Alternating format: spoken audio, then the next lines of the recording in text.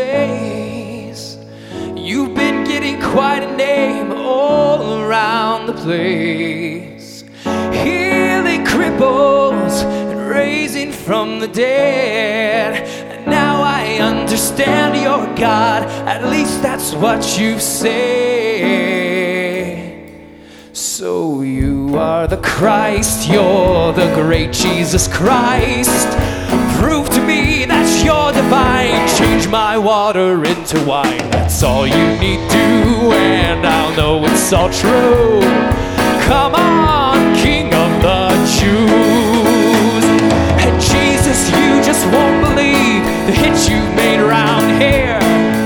You are all we talk about, the wonder of the year. Oh, what a pity if it's all a lie. Still I'm sure that you can rock the cynics if you try. So you are the Christ, you're the great Jesus Christ. Prove to me that you're no fool. Walk across my swimming pool. If you'll do that for me, then I'll let you go free. Come on, King of the Jews.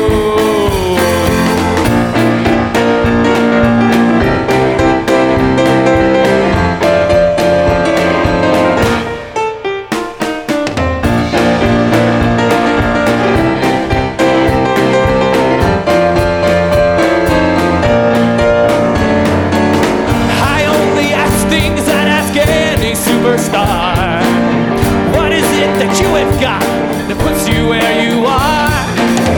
I am waiting, yes, I'm a captive fan. I'm dying to be shown that you are not just any man. So if you are the Christ, yes, the great Jesus Christ, feed my household with this bread. You can do it on your head, or has something gone wrong? Why do you take so long? Come on, King of the Jews. Hey, aren't you scared of me, Christ, Mr. Wonderful Christ? You're a joke, you're not the Lord. You're nothing but a fraud, so take him away. He's got nothing to say. Get out, you king of the... Get out! Get out, you king of the Jews!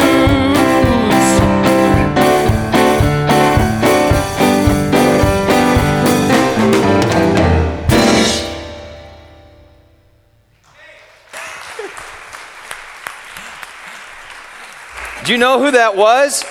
Who was that? Elton John, yeah.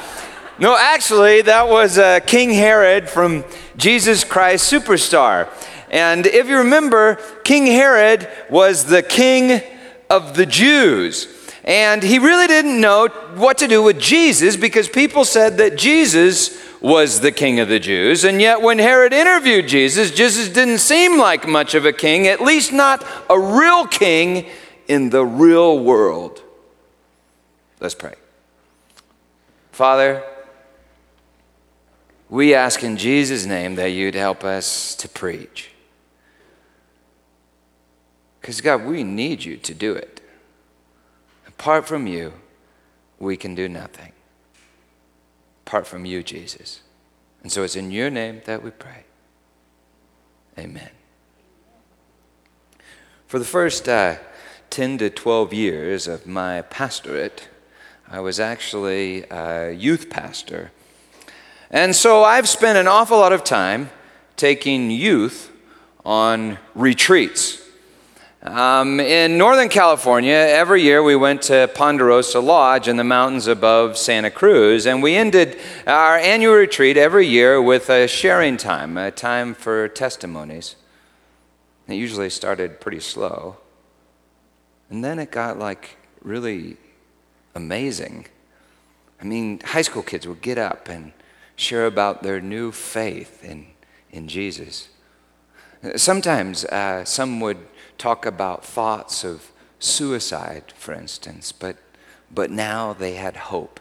I remember one girl, she got up and shared how she had been abused in front of like 120 high school kids, and how she now believed, had faith, in love.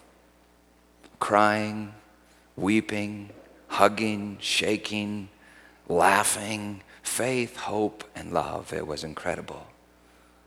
And then invariably, one of the middle-aged adult counselors would get up and say something like this: well, you know, kids, this is really wonderful, but what difference is your faith going to make when you get back to the real world? The real world.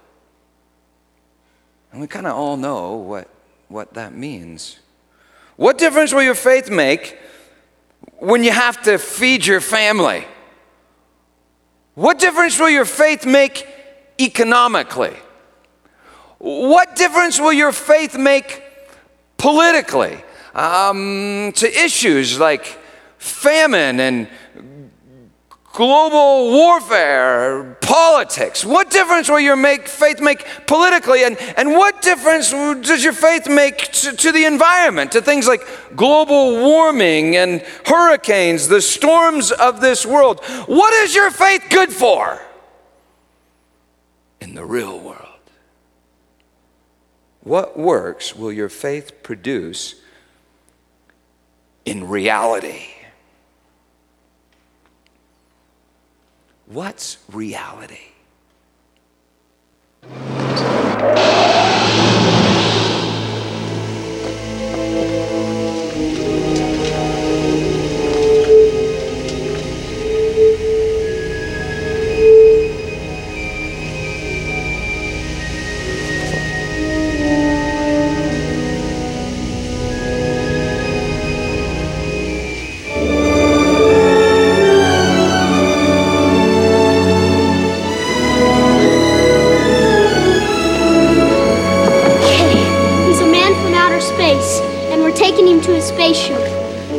Well, can it just beam up?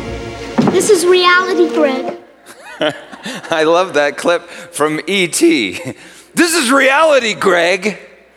How does Elliot know what's real? Adults think they know what's real, but ironically, only Elliot really knows what's real. The real E.T. All the adults are so afraid of E.T. and losing their grip on what's real that they can't know what's real. Only Elliot knows the real E.T. because only Elliot trusts E.T. and then E.T. reveals reality such that the child knows reality better than all the politicians, scientists, and adults in the world who want to dissect E.T. in the laboratory in fear. Well, it's just a silly movie. But anyway, children do have trouble knowing what's real. When my son Jonathan was 4, Susan took him shopping with her. They went to some department store. And when John was 4, he just always fidgeted everywhere he went. And this one day he fidgeted himself right into a mannequin. And this mannequin fell over. John turned around, looked at her. Eyes got huge with terror. He started screaming out loud in the department store, "I killed her! I killed her! I killed her!" Didn't stop until Susan wrapped her arms around him and told him what was real. Jonathan, she's not real. She's not real. She's not real. See, children have a hard time knowing what's real. And so they have the most powerful dreams. When my uncle was a boy, my father told me, they had gone swimming that day, and during his sleep, I guess dreaming, he got up on the side of his bed, bounced a couple times, and dove off of his bed into the corner, broke his arm. You see, unreal dreams, dreaming that you're going diving into a swimming pool, have very real consequences at times. Children have trouble knowing what's real, and so they have the most vivid dreams, and they have the most powerful nightmares. When I was a child, there was a storm warning in Littleton. I heard the storm warning, and I remember I went and I told my dad, Dad, we've got to go down to the basement. There's a tornado warning. And my dad said to me, no, we still have plenty of time. Let's stay and watch. And I said, no, I really think we need to go down to the basement, Dad. And he said, no, I'm going to stay and watch. So I kept going down to the basement. I come back to get Dad, and he wouldn't go down to the basement. I remember finally coming into the family room saying, Dad, we have to go to the basement. And as I screamed at him, I looked and I saw this. My dad looking through my Kmart telescope out the plate glass window in our family room at a tornado. And I was absolutely terrified because the tornado was 4 feet from the glass window. And Chinese. Had a pointy hat like a Chinaman, and it had a kimono, and it was staring at us. My brain just like overloaded with fear. And I woke up. I woke up screaming, yelling, crying, shaking, imprisoned in fear. It was the worst nightmare that I have ever experienced. And you think it's silly because you're not 7 years old. But you see, my child brain didn't know that tornadoes don't stare at you through plate glass windows wearing kimonos and pointy hats, at least not in the real world. But what if the real world is a dream? And what seems unreal is really the real waking us from our dream. Well, anyway, children have trouble knowing what's real. So they have the worst nightmares and the best dreams. Most adults pretty much give up on dreams. Why? Because we know what's real. What is real? And what difference does your faith make in the real world? John chapter 6, verse 11. Jesus then took the loaves. Remember, these were loaves given to him by who? A child. And when he had given thanks, he distributed them to those who were seated. So also the fish, as much as they wanted. And when they had eaten their fill, he told his disciples, gather up the leftover fragments, that nothing may be lost. So they gathered them up and filled 12 baskets with fragments from the 5 barley loaves left by those who had eaten. When people saw the sign that he had done, when they saw the sign, when the people saw the sign that he had done, they said, this indeed is the prophet who is to come into the world. We looked at this last week. Jesus makes a feast. Real food in the real world. That's faith that has a real economic impact, don't you think? Pretty cool. With faith like that, you could end world hunger. But here's the puzzler. Jesus only did it like twice, it appears. Why didn't he do it like all the time? And why didn't he do it in Jerusalem, in front of King Herod and Pontius Pilate? Instead, he does it on some hillside for a bunch of redneck Galileans. Next verse. Perceiving then that they were about to come and take him by force to make him king, to make him king, Jesus withdrew again. It's like he ran away again to the mountain by himself. What's wrong with Jesus? I mean, really. They're coming to make him king. King. They're all voting for Jesus as president. President. What's wrong with him? One night at small group, we were arguing about politics and what the president should do. And I remember my friend Mark, he got frustrated with me. He finally said, well, Peter, what do you think? What would Jesus do if he was president? And I thought for a moment. And I said, he'd quit. Because that's exactly what he did. You know, we Americans put so much hope in stuff like a Christian president. And that's ironic, since Jesus refused to be president. It seems to me that the American church is almost desperate to make Jesus king and to do it by force. Because after all, this is the real world. The real world.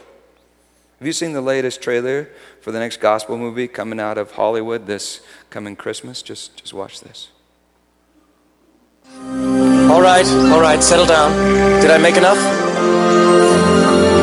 Good. Back to my sermon. Blessed are the... Get down!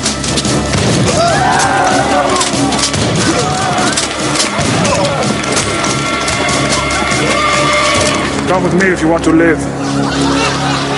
What are you doing? They were going to arrest you I know. and crucify you. It is supposed to happen. What are you, a glutton for punishment? In the beginning, there was Arnold. I'm a cybernetic organism, living tissue over metal endoskeleton. My mission is to protect you. I appreciate your concern, and I realize you've traveled a great distance. But there's a plan, a master plan even, and I can't explain it to you now, but you must stay away. And you cannot go around killing people. Why? Because it is one of God's commandments, thou shalt not kill. Why? Because it is a sin. Why? Because it's not nice. Why? Forgive him, Father. He's a robot from the future. Thou shalt not miss this movie. Now, come, witness the miracle. Brothers, my time with you is almost over. But for now, let us eat.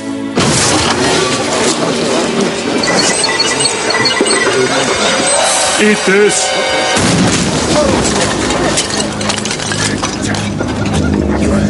You just don't get it, do you? You have been targeted for termination. I've already told you, I'm supposed to die for the sins of mankind.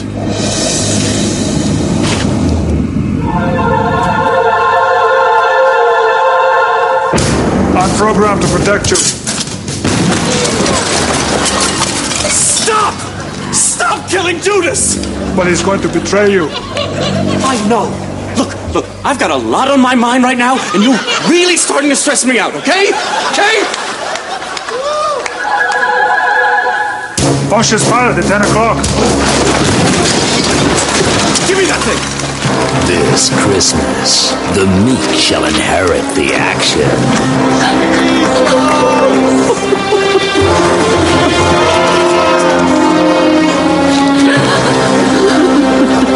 Don't worry. He'll be back.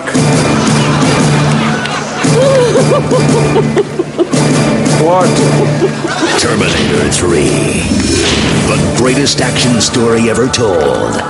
Bless this film. I absolutely love that clip.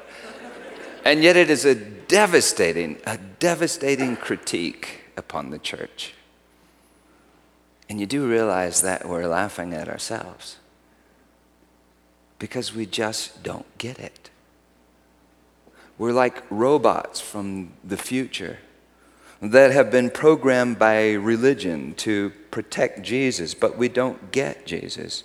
So we really don't protect Jesus. In fact, we protect the world from Jesus, the revelation of Jesus, which is Jesus Christ and Him crucified, body broken, blood shed, the love of God poured out, even through us, His body.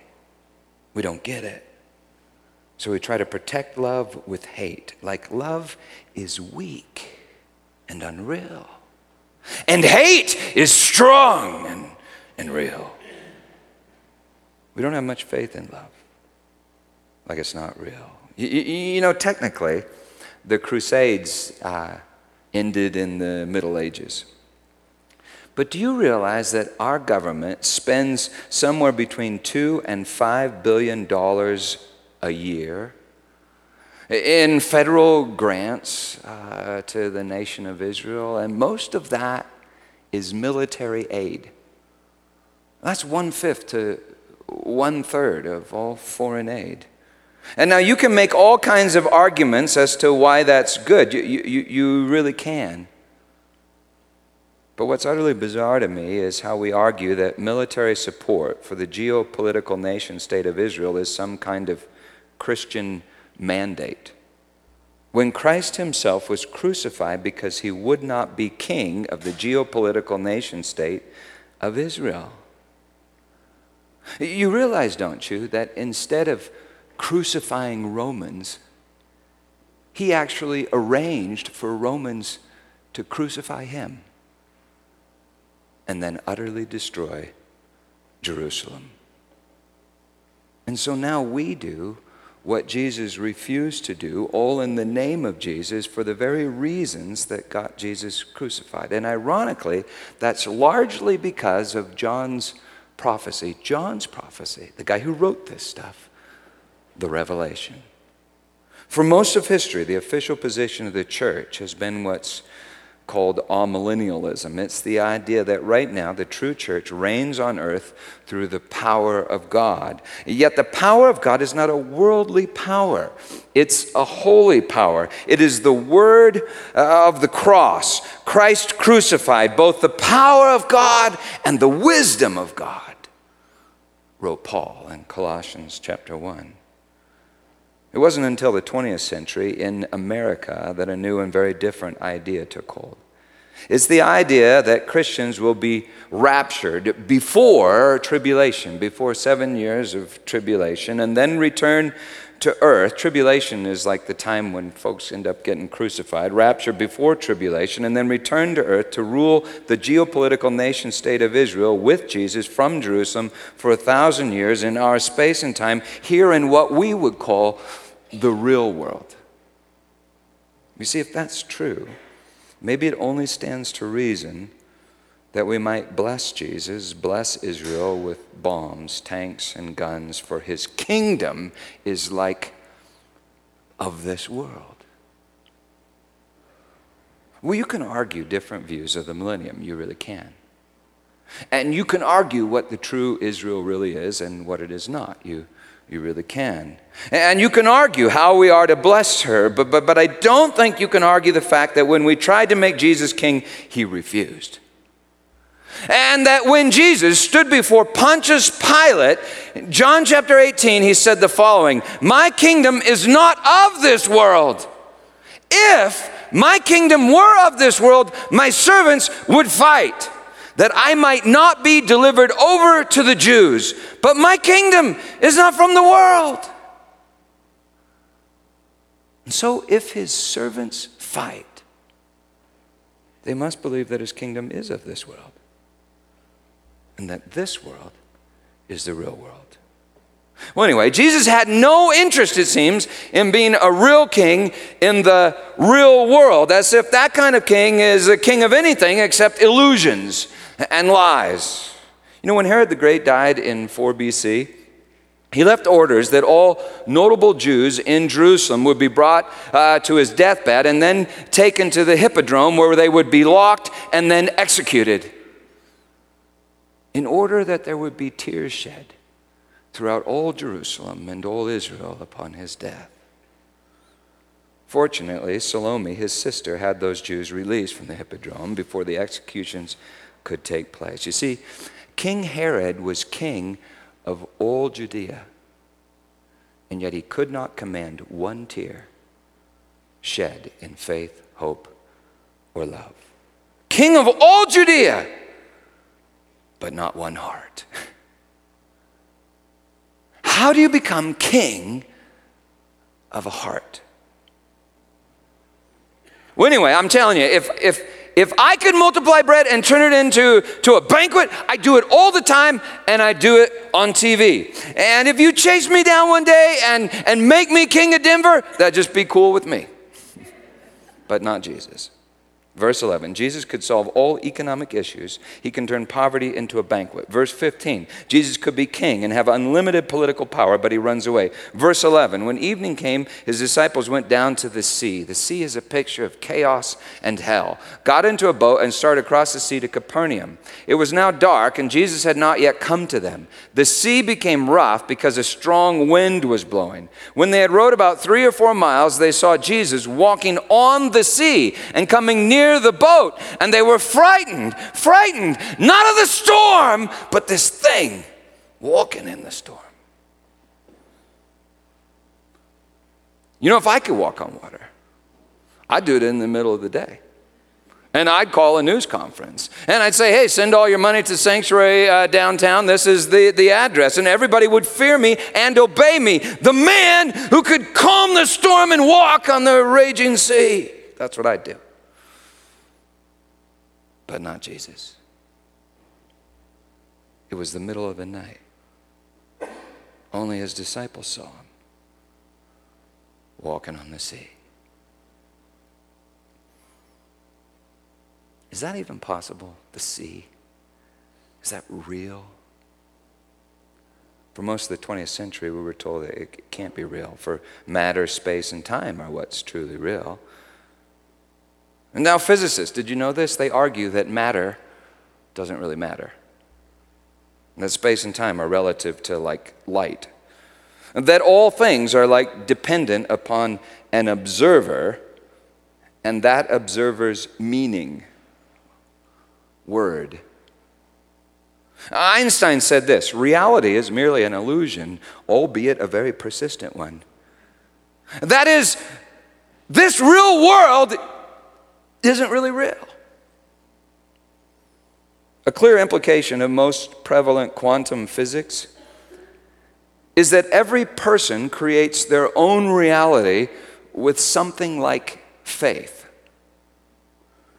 And yet what's truly puzzling is that to some extent we all exist in the same reality, which would then imply that someone is observing us all and constantly creating or maintaining us with something like his faith, his meaning, his word, his logos, which is light. Do you get it? The disciples look out into the storm upon the raging sea, and what do they see? The Word of God. And he's more real than the storm. He's more real than the sea.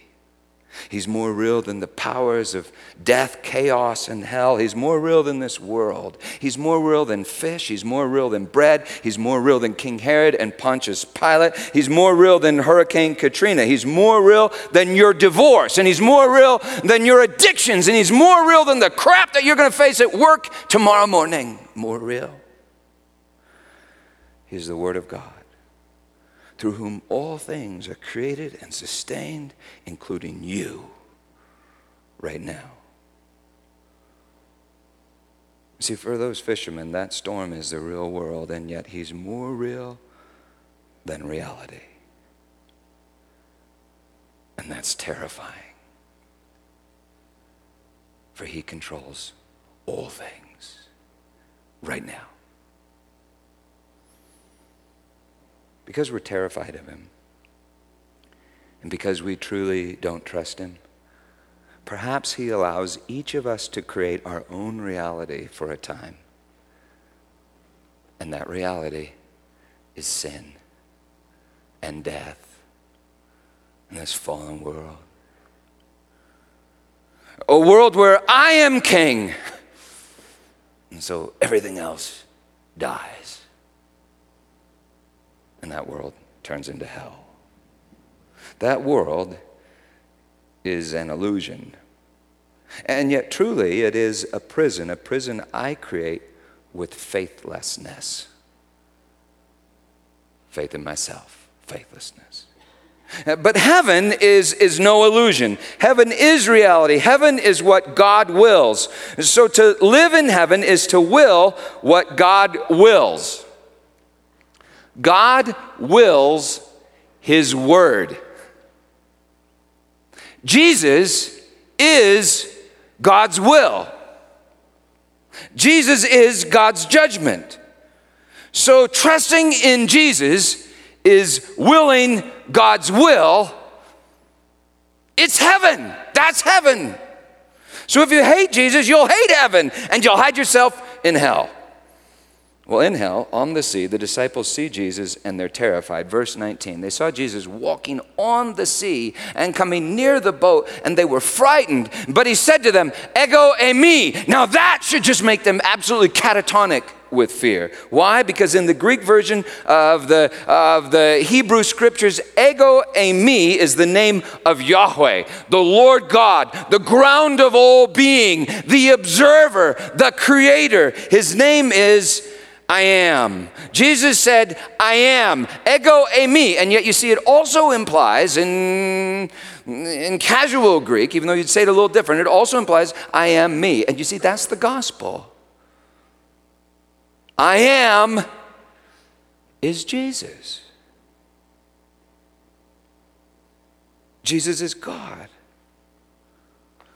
suffering for you, coming to get you out on the sea. Can you trust Jesus? In other words, will you let him into your boat? Even though he is infinitely more real than your little boat.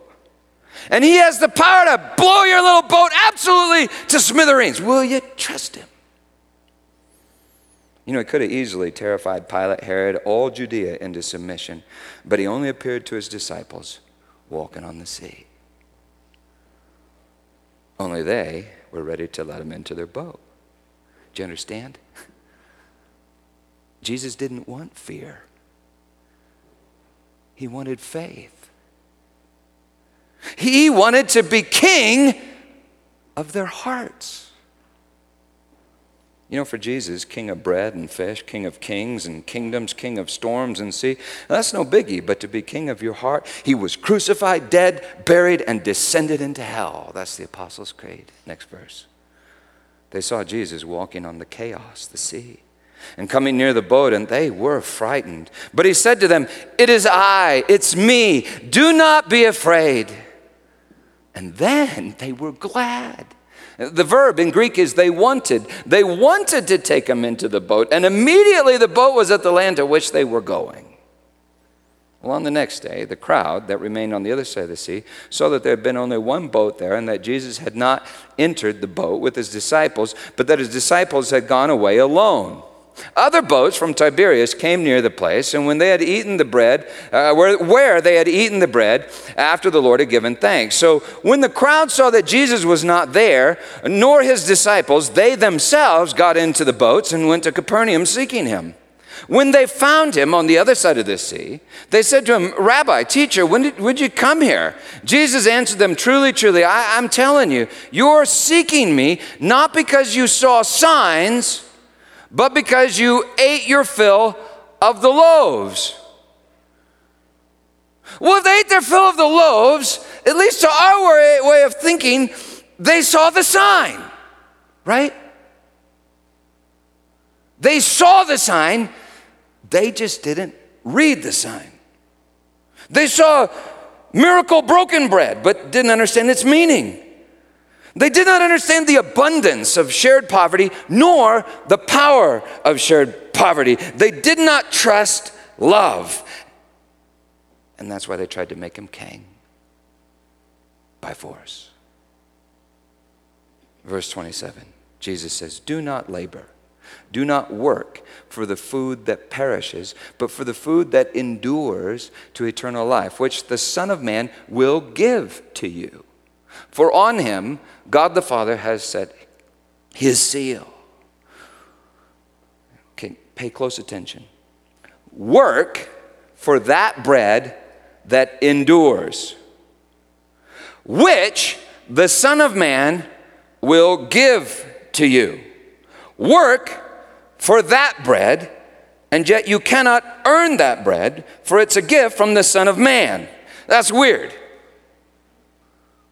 Maybe you don't work that bread, but that bread works you.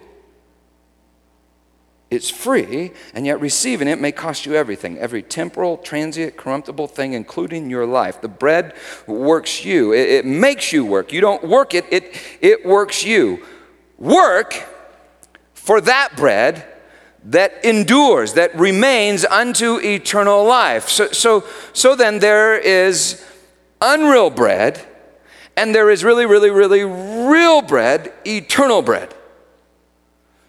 There is an unreal world of economics, politics, and environmental disaster, an unreal world that is perishing and passing away. There is an unreal world, and there is a really real world. And now remember the question: what difference does your faith make in the real world?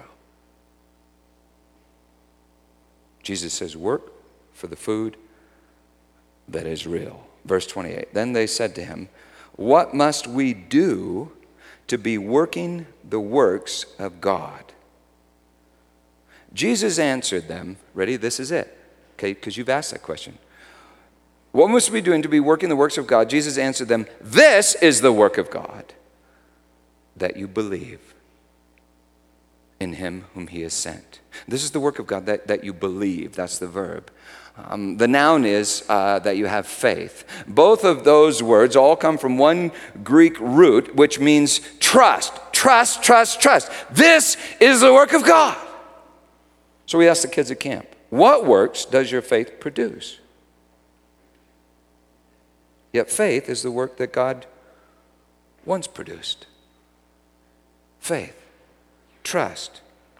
Period. Now, faith will manifest in all sorts of good works, but faith or trust is the work that the Father desires. You see, trust is not good for some other reason. It's just good. I don't want my kids to trust me for some other reason. Trust is the reason. And if they're trusting me for some other reason, well, it's not really trust. And we asked the kids this at camp: what difference will your faith make in the real world? And yet their faith is the real world. Faith, hope, and love abide. Their tears, hugs, laughter, testimonies are the real world. And the economy, politics, global environment, disasters, well, they're the illusion. They're the unreal world, which we adults think is real because we are far more interested in and seduced by that world than children. But children are far less likely to take that world seriously. Jesus said, you must become like a child to enter my world. What difference does faith make in the real world? That's entirely backwards. Faith is the real world. And the difference, it's the difference that reveals the real world. You must become like a child to enter my world, said Jesus. This is the victory that conquers the world, writes John. Your faith. That's what the whole Revelation is about. That this world, kings of the earth, the beast, the harlot, the dragon, this world is conquered by a slaughtered lamb, the revelation of love, conquered by a slaughtered lamb and those that are with him, that trust him, that have faith in love. So get this. Faith in Jesus is the real world invading this false world. Hebrews 11:1. Okay, this is the Bible. You're supposed to believe this. You have to believe this. Listen closely. Now, faith is the hypostasis in Greek. Faith is the substance of things hoped for. What do you hope for? The real world? Yeah. To be more precise, Jesus. Yeah. Now, faith is the substance of Jesus. Faith in Jesus is Jesus in you, like food. John 4, Jesus said, my food is to do the will of him who sent me and to accomplish his works. John 6, Jesus is going to tell us, your food is me. He's the food. He's the faith. He's the will and the work of God in us. Now listen to this sentence once again. This is the work of God. This is the work of God, that you believe. Ice, it's a preposition. In, on, inside, within, through, or by means of. That you believe in the one whom he has sent. This is the work of God. Creating faith, belief, trust within you. See, See, we tend to think that faith is a tool that we use to build our world and accomplish the works of God. But this entire world is a tool that God uses to build our faith, and this is the work of God. We think that we're supposed to trust in order to get things done, and yet all things are done so that we would trust God, so that we would trust God. And God is love, and Jesus is the faithful one who gives his faith to us. You see, faith in love, body broken, blood shed, bread and wine, that is the harvest of this earth. Revelation 14. Harvest of the earth. And my friends, that harvest is eternal. It's real. So what am I saying? At least this. I'm saying that the economy does not matter. I'm saying that global food production does not matter. I'm saying that who the president is or who the president is not really does not matter. Global politics really don't even matter. Worldwide environmental collapse does not matter. Storms, earthquakes, volcanoes, they really don't matter. All the crap that you're going to face tomorrow morning at work, it really doesn't matter. It doesn't matter, at least not in the way that you think it matters. However, this does matter. Faith. One thing matters. Faith. Your trust in God's heart, Jesus. Faith. I mean, it seems so small and so weak and so unreal. It seems so small. Why? Because it's a seed. Right now, it's a seed. And yet within that seed is an entire new creation. The harvest of this earth. See, this entire world is passing away. It's unreal. Yet that seed is eternal, indestructible, incorruptible. That seed is Jesus. And so, he took the bread and he broke it, saying, "This is my body broken for you. Take and eat. Do this in remembrance of me. Eat me." Food. And in the same way, after supper, he took the cup and he said, "This is the new covenant in my blood, poured out for the forgiveness of sins. Drink of it, all of you, and do it in remembrance of me." Eat me, drink me. And so, I awoke from my nightmare, shaking, trembling, screaming, because of the Chinese tornado in my stormy dream. I woke, and soon I found myself on my Father's lap, wrapped in his strong arms, listening to his word. "Peter, Peter, Peter, don't be afraid. I love you." And I knew his arms were more real than my dream. But I knew something else. His arms were better than my dream. He held me, I clung to him. All the more tightly I clung to him because of my stormy dreams. I clung to him, and trust grew in me. Soon you'll awake and you'll see it. Your Father's arms are more real than this entire world. And yet even now, you can hear his word, you can know his love as faith. Faith is his word taking root in you. It's Christ in you. It's the work of God in you. It's the really, really real world growing in you. Let's pray.